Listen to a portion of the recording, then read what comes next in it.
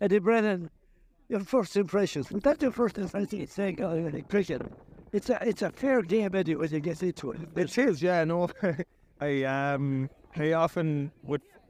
Martin Comerford is a guy who is a bit knowledgeable on this. Yeah. I remember he was telling me one time about how to do the spin and stuff like that, which is mad. It's an unbelievable skill. But she watch a little bit of it.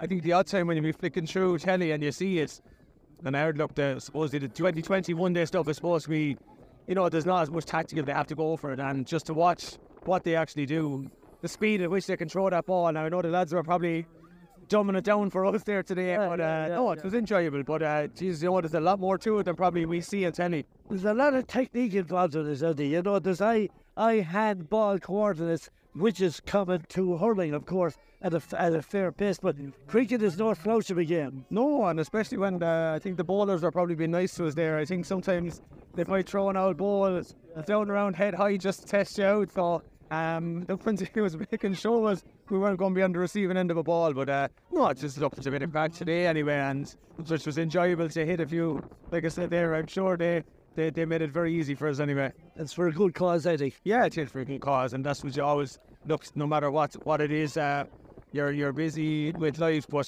it's great to put in a bit of time, and that's what you want to do, is support some local, and it's going towards a good cause. Good call. Thanks, Eddie, bro. What I thought.